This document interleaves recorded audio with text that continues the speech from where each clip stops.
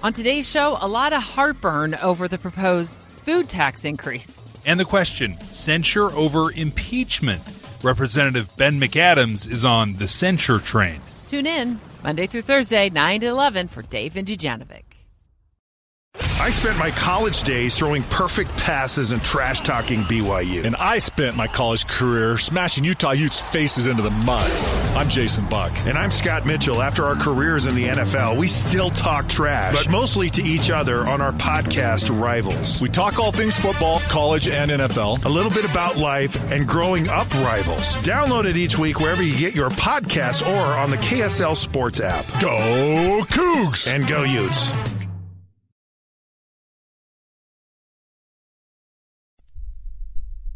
I mean, I would say there's no question, Jess, that you're absolutely right about that.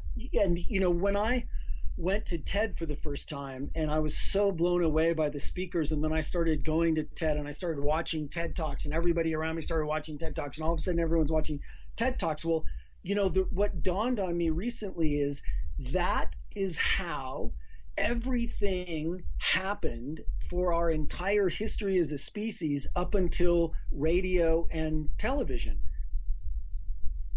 Welcome to Innovation and Leadership, where I interview uncommonly high achievers like top investment fund managers, elite special operations soldiers, startup CEOs who sold their companies for billions of dollars, pro athletes, Hollywood filmmakers, really as many different kinds of experts as I can.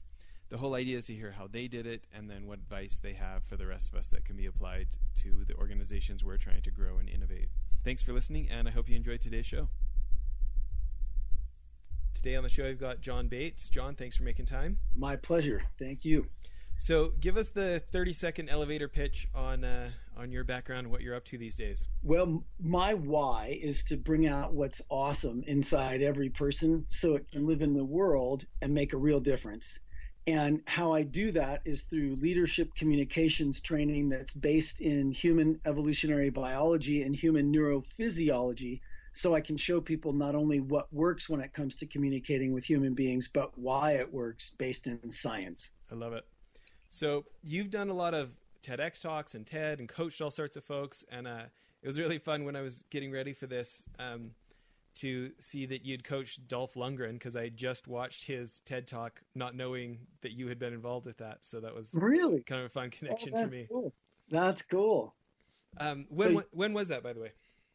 Gosh, you know, I would have to go look at the date. I think it was 2016 or something. Okay. Maybe late 2016. But boy, that was a real pleasure. I'll tell you, Dolph Lundgren is an amazing, amazing guy, as you probably could tell from that, from his talk. Yeah.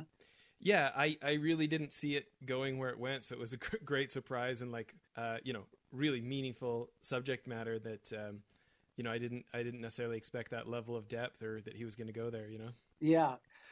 Well, one of the things that I like to tell people is that, as a quote from a guy named Les Brown, which says that people don't connect with your successes, they connect with your messes. Your message is in your mess. And I have to say, Dolph was very willing to talk about that. I think he came wanting to talk about that. And I think that the real value is when someone shares something that real and that deep, it's meaningful. I mean, he worked out some stuff the hard way and then shared it with us so we can get it the easy way. Well, isn't it so easy to think, somebody who has that kind of success that the world recognizes in the Rocky movies and all the cool action stuff, right? You don't expect to hear him talking about, being abused by his dad and all the things that he ended up doing as mistakes in his life. You end up, it seems like the way the media pushes us is to talk about the positives and all the admirable things and the look at me style. And I think by going that other direction, I think I should check, but I think it has like 11 million views so far or something. And it seems like that, like super legit authenticity was so magnetic. Yeah. I mean, and that's the thing. It's one of the core principles of everything that I do, which is why I was so happy that Dolph was down with that and came wanting to do that. The fundamental core, I think, to great communication and great leadership is that deep authenticity. And the interesting thing is that it is very, very wonderful to watch and be around, but it is very, very difficult to do, you know? Yeah. Well, and I feel like you do that as well. I mean, when you talk about starting your .com back in 97 and raising $80 million, and then it didn't turn into Google, you know, and not covering that up, but actually talking about it. Well, you know, and that was a hard thing for me to do for a long time. It still kind of knots me up to think that I just blew 80 million of somebody else's dollars. And at the same time, we gave it a really good run. We certainly gave it everything we had, and we did what seemed like the smartest things at the time. But I still don't want to share that, you know, like I'd much rather say I raised $80 million and handed them back $8 billion. But that's not what happened. And what I realized over time was that I had learned some lessons in that experience that meant something to other people. But in order to really get those lessons across, I had to talk about what a massive failure I had, you know? Yeah. Well, can you tell us about this work you do now and about some of that science behind why these techniques work? Sure. Yeah. You know, so fundamentally, I tell people communicating with human beings is not logical. It's biological. And once you understand the biology, you can make it logical again. But if you go in thinking that logic by itself should win, you'll always lose to someone who has the logic part handled, but also has that other special something. So kind of the question is, what is that special something? And for me, from all the reading that I've done and the research that I've done, that fundamental, that something special, that something else that people who seem to win consistently at pitch competitions and who get their business ideas implemented and who get their teams to take action, the thing that they have beyond just logic is an emotional connection. And of course, you know, Jess, you can imagine what it's like to go in and tell a high-level CEO they need to make an emotional connection. You know, sometimes there's some pushback, right? And so, you know, fundamentally, though, it's not that everybody has to be holding hands and crying and, you know, having this tearful emotional moment. It's just some sort of a connection. And if you'd like me to, I can tell you the fundamental biology underneath that, if that would be interesting. Sure. Okay, so you know, Jess, and anybody listening, this is one of the most fundamentally differentiating pieces of information that I ever got in my life. And I remember when this all really landed for me and I really got it, my jaw just hit the floor and it completely radically altered how I did everything in my life around communication. So it's one of those kind of, you know, like, don't be checking out into something else. This is really worth listening. So if you look at a human brain and you take a cross section of the human brain, in the middle, you see the brain stem, the most ancient part of our brain. And then wrapped around that is the midbrain. And together, these two pieces of our brain form what's called the paleomammalian brain, or the limbic system, or the emotional brain. 3 names for the same thing. And this is the very old part of our brain, paleomammalian. And then wrapped around that is the cerebral cortex, what's also called the neocortex. And of course, neo means new. That's the new brain wrapped around the old brain. Now, here's how this starts to play out in communication. The old brain, the paleomammalian brain, has been around for a really long time. And so 2 big things come from that. One is that it is really good at keeping us alive, because that's been its job this whole time. So it sees things that we would never consciously notice, but it sees them and notices them. And it smells things like pheromones. It might see things like your facial micro gestures, things you'll never consciously notice, but your paleomammalian brain sees it.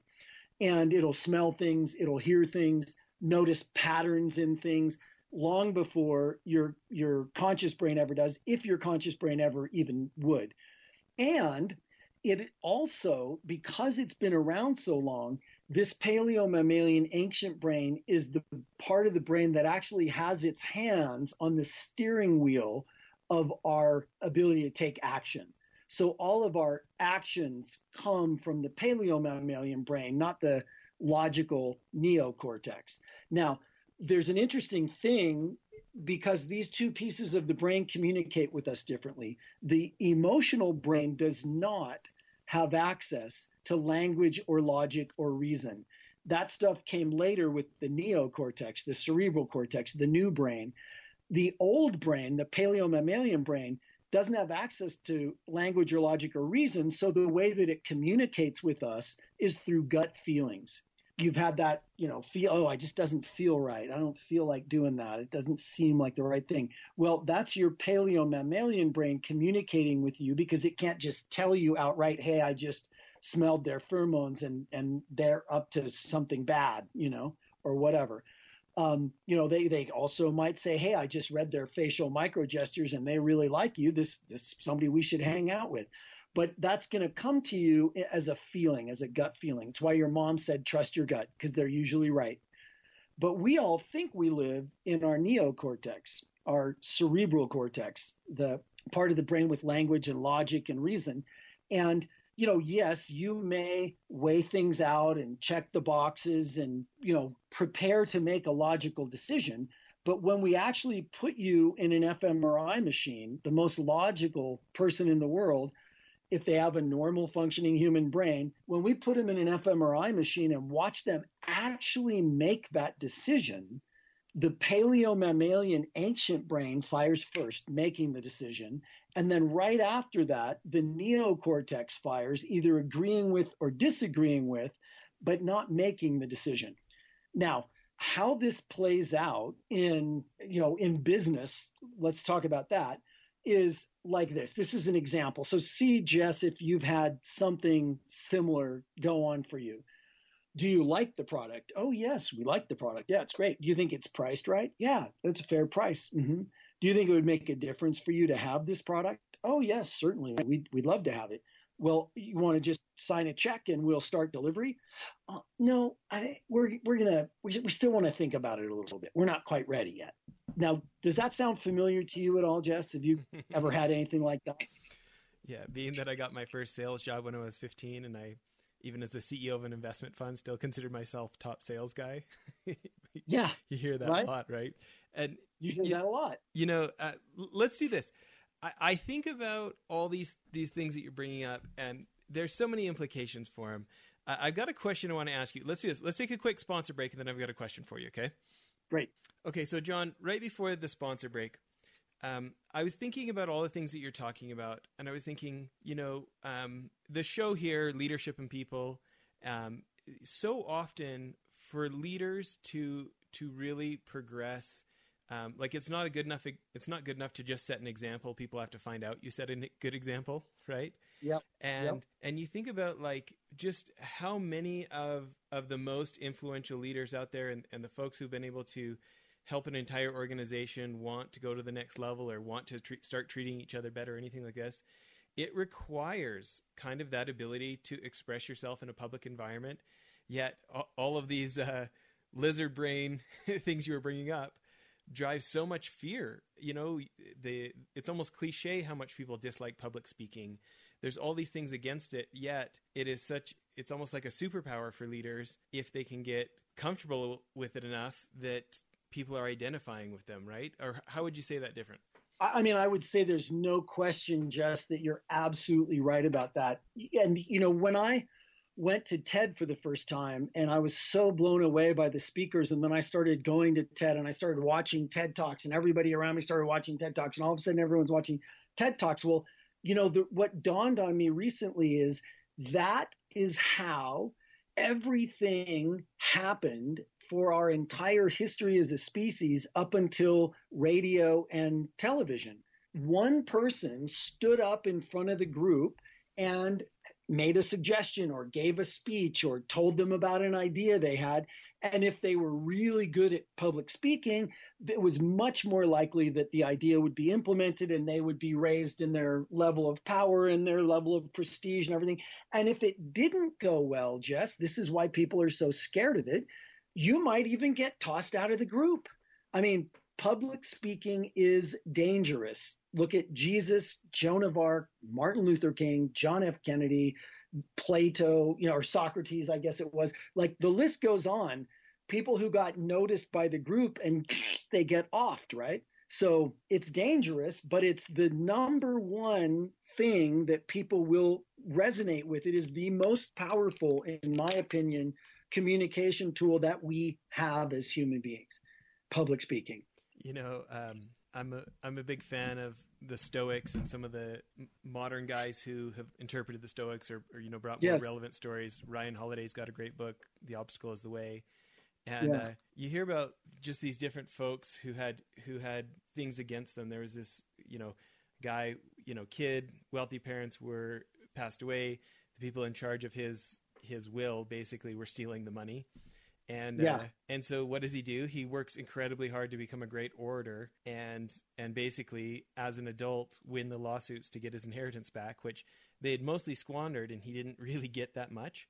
But what he gained is this really unparalleled opportunity to influence people, and his whole life got better, even though he didn't get the money back from his inheritance. His whole life got so much better because he had, taken the time to master that skill, and he used to do things like put rocks in his cheeks and give speeches as he walked up hills, so he'd be winded. And you hear these things of just like paying the price to do what most people don't pay the price to do, so that he could communicate that way, and just what a benefit it was to the rest of his life, even though it didn't come easy to him. And I imagine you encounter so many people who it doesn't come easy to, all these different folks you coach and even, like you said, yourself. Yeah, no, I mean, it is tough. It's if it was easy, everybody'd be doing it, right? But, the fundamental thing for me, Jess, that makes it one of the big differentiators for people when you go see a talk between the really good speakers and the not so good speakers, and the same thing is also a big differentiator between the people who are less paralyzed by public speaking rather than more paralyzed. Because, I mean, everybody is scared if they're going to be honest about it. One of the biggest differentiators is, who do you have your attention on?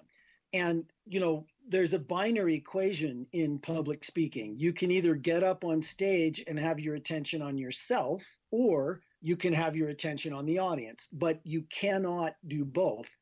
And I always ask people, I've given you a clue to the answer here, Jess, but I always ask people, who is nervous about? Is it about the audience or is it about you? And it's all about you. Being nervous is you worrying about what they think of you. And if that's where you stop, then that will always make it much, much, much harder to be comfortable and relaxed and really be a great speaker. The advice that I got a long time ago from Snoop Doggy Dogg, back when he was the D-O-double-G dog, no kidding, was, don't be nervous, be at their service. And that's some brilliant advice right there, huh? Yeah.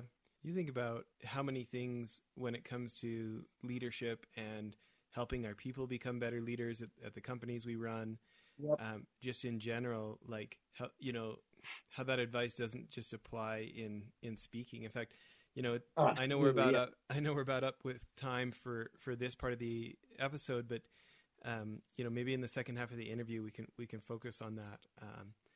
To close out here, maybe let's do this. One of my favorite questions is asking people, what's a piece of advice you would have liked to have given a younger version of yourself? Oh, that's easy. I will tell you one of the greatest pieces of advice that I wish I would have given myself as a younger person.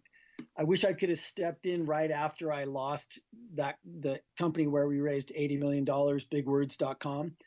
I wish I'd go back and tell myself a quote from a guy named Louis L'Amour, who's a great Western novel writer. And the quote says, he says, "There will come a time when you think everything is finished. That is the beginning." That's great advice. Yeah, I wish I would have treated it like that. I treated it like it was the end and I was just, a total loser and not worth, anything and should be embarrassed. And, if I would have just said, okay, that was my $80 million MBA, what's next? Then I think things would have, I would have bounced back a lot faster. Let's say that. Sure. That's great. Well, listen, everybody, please tune back in to part 2 of our interview with John. We're going to keep getting his wisdom. Thanks so much.